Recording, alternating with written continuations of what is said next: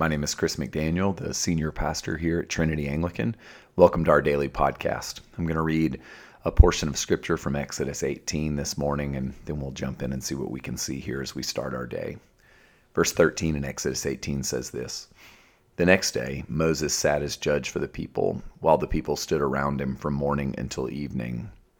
When Moses, his father-in-law, saw all that he was doing for the people, he said, "What is this that you are doing for the people? Why do you sit alone while all the people stand around you from morning until evening?" Moses said to his father-in-law, "Because the people come to me to inquire of God. When they have a dispute, they come to me, and I decide between one person and another, and I make known to them the statutes and instructions of God." Moses, his father-in-law, said to him, "What you are doing is not good. You will surely wear yourself out, you and the people with you, for the task is too heavy for you. You cannot do it alone." And then essentially, Jethro gives Moses a plan for building teams and delegating responsibility.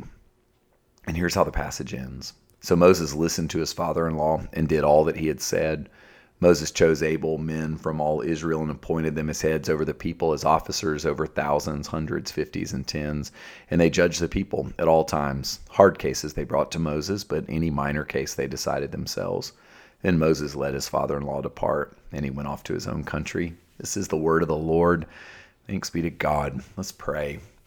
Father, we thank you for the grace of God that would come to us at the beginning of this week, here on this Monday, and we ask, God, that you would help us not only to navigate our day, but we also pray, Lord, that you would help us to navigate this passage. Help us to learn what we can, receive what we can from your word. In Jesus' name, amen. I will admit to you that I absolutely love this passage of scripture. So when it came up in the daily office, I was actually really excited.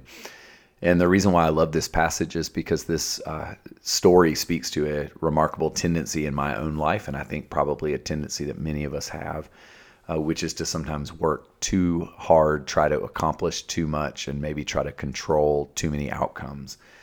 The passage picks up with Moses in a place of trying to do the best that he could, but in trying to do the best that he could, he was actually doing more than he should. He was doing too much. So we have a picture of him sitting alone, surrounded by need from morning until evening. And some of you probably feel, whether it's your job or in some aspect of your relational domestic life, that you're surrounded by needs all day long. And it took someone in this story, Moses' father-in-law, Jethro, with a fresh perspective to help Moses see that what he was doing was not the best for him or for other people. And I love the picture here of a visiting relative who sees things with a fresh perspective. I think we all need this in our own lives. We need people who will look at what we're doing and be able to help us see with fresh eyes that maybe what we're doing is not the best. And that's exactly what was happening in our friend Moses.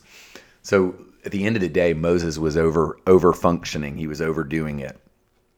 And one of the things about over-functioning, so doing more than you should, is that when you over-function, you cause all the people around you to under-function. And so what was happening in Moses' situation is probably not unlike what happens in our own circumstances. When I'm overdoing it, the people around me necessarily have to underdo it. So over-functioning and under-functioning are really important ideas for us to think about when it comes to living our life in community with other people. As long as Moses was handling everything, the people around him really didn't have anything to do. Ed Friedman, one of my favorite thinkers on this subject, describes this dynamic of over-functioning and under-functioning in relationships and with regard to responsibilities in his book, A Failure of Nerve. When I do too much, you do too little, and vice versa. What we need in our life is a kind of moderated balance and sense of restraint. If you're an over-functioner, you need to recognize that there are going to be times where you need to hear from God and other people that it's time for you to step back. That was the case for Moses.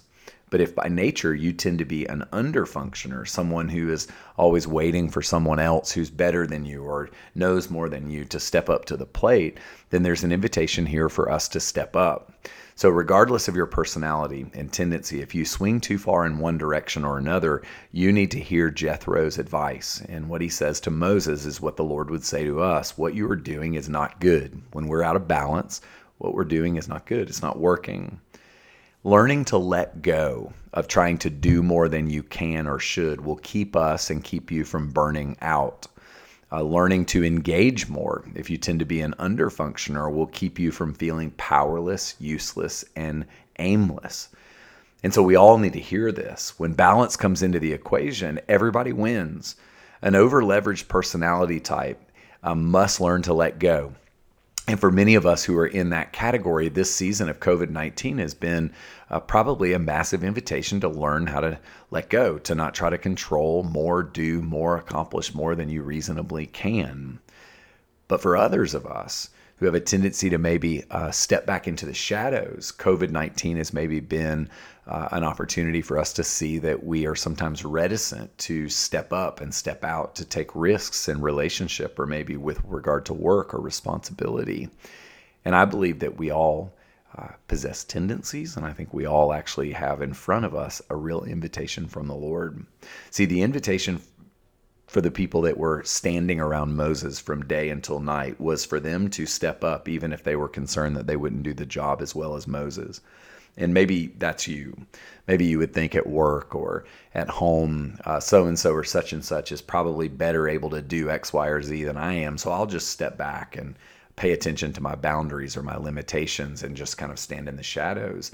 I believe that for you, if you tend to underfunction in certain environments, God is probably asking you to figure out what it looks like for you to step up.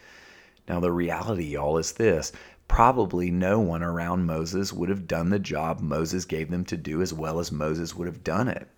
But they had to get in the game. See, God wants all of us to participate. And for some of you, that means overcoming some insecurity or feelings of inadequacy and taking some risk. This may be in real time at work or at home to take some small but real risks. But the invitation for Moses was to make conscious choices to listen to perspective from others so that he would give away certain levels of responsibility, so that Moses would learn to trust people to get the job done so that he could focus on what was most important. What's the most important thing for you to be doing at this time? What should your priority be? And I use the word priority, not priorities, because it's a misnomer to believe that we can have more than one priority. See, Moses was told that he had a very important job to do, and that if he was doing all this other work, it would keep him from the most important thing. So if you're over leveraged, overspent at the moment, over functioning at work and or at home, who can you enlist to work alongside you? What can you give away? What could you entrust to others? And I would say to you this question: if you are an underfunctioner, if you're underleveraged or underengaged right now at work and or at home, how might you offer your services in a new way to those around you?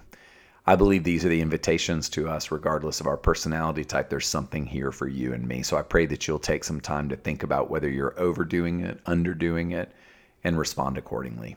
God bless you. Go in peace. Lord, we pray that you would lead us into this day in safety. Amen. See ya when we see ya.